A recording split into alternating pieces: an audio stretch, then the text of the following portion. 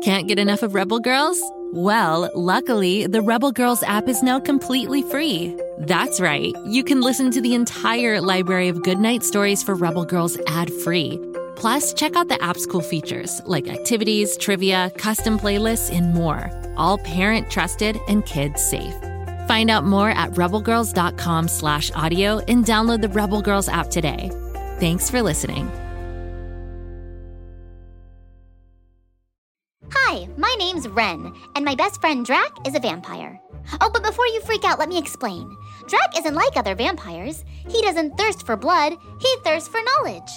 Each week we hop into the coffin of curiosity for a spooktacular adventure to learn about everything and anything, from how the sun works to why we burp. We have lots of fun, so join us. I promise that the only thing Drac will drink up is information, okay? Worst case scenario, he squirts you with some sunscreen. Search for Drac on Spotify, Apple, or wherever you get your podcasts for the ride of your life. Whee!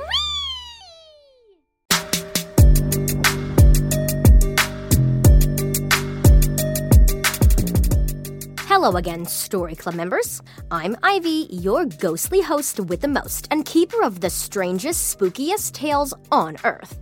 Today is another Ivy's chilling tale. This subcutaneous tale, Story Club members, might make you take a second to look in the mirror and then scream. It's one I call Mr. Gimple the Pimple.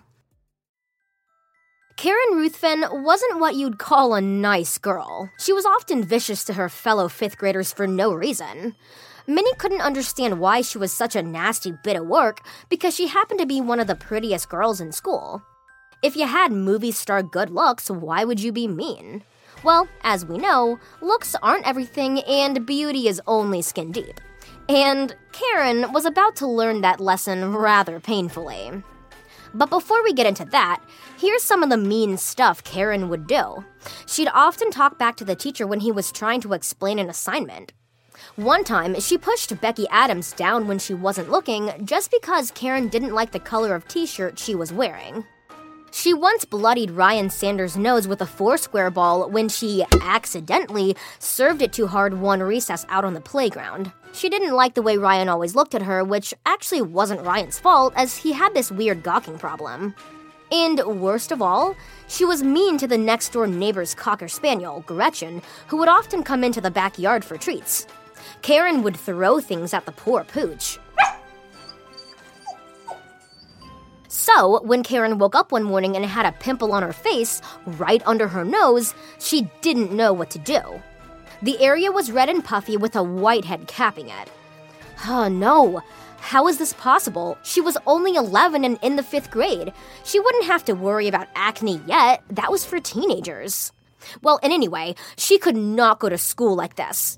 So Karen attempted to squeeze the pus out of the whitehead to make it less prominent.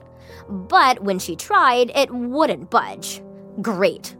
Karen put some foundation over the pimple to try and hide it. Everyone noticed at school, but they were too afraid to say anything. For several days, Karen kept trying to squeeze the pimple and also applied some Zit Be Gone cream her mother had lying around. But nothing worked. Back at school, fellow 5th graders really noticed the large pimple on her face. And they even started to get more daring, asking her if it had its own zip code, which is what Becky Adams did.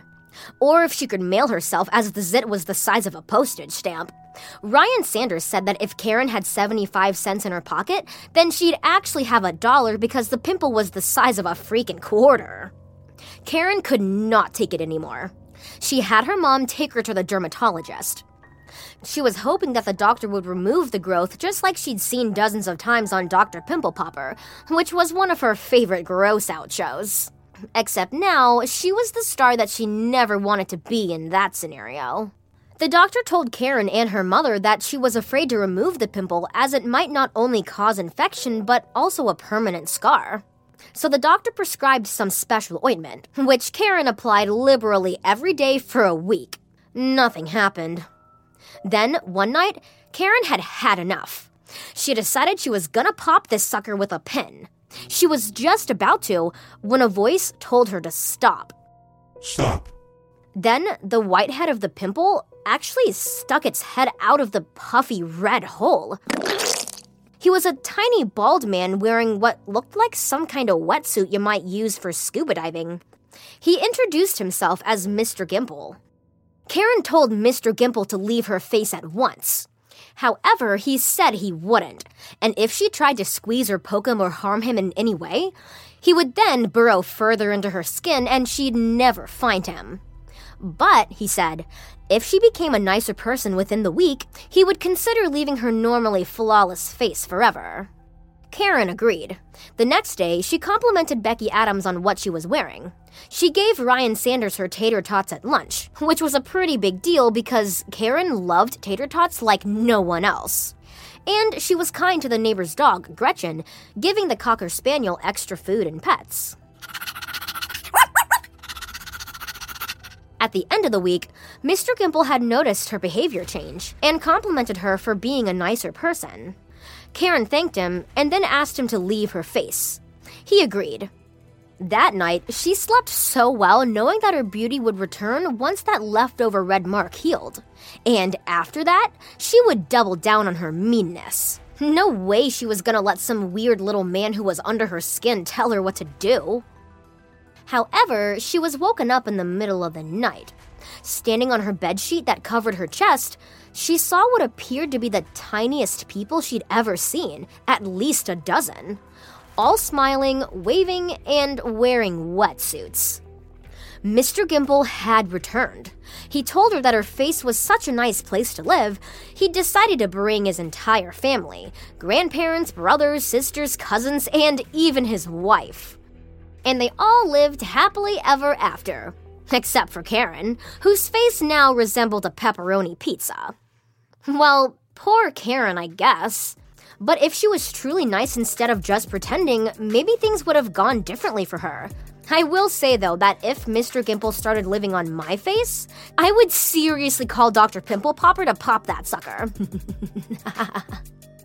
Did you like this tale, beloved listeners? Send your feedback and ideas to ivy@gokidgo.com anytime. I love getting your messages. And come back tomorrow for another episode, because every Story Club member needs a little scare every day. Ivy out.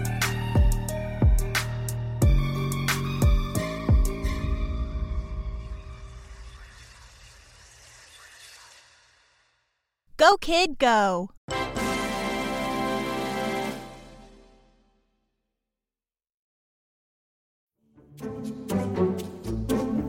Do you like to laugh? Who am I kidding? Who doesn't like to laugh? So, okay, if you love to laugh, you'll love Don't Break the Rules. It's a hilarious comedy improv podcast where the voice actors make up their lines on the spot and try to be the only actor who doesn't break the rules. These talented actors are great at coming up with silly scenes and stories when they follow the rules for the episode. And it gets even sillier when they accidentally break the rules. The stories are guided by suggestions from kids like you, and the episodes feature laughs, burps, and the occasional unicorn. So if you'd like to giggle and play along, be sure to listen to Don't Break the Rules wherever you listen to podcasts.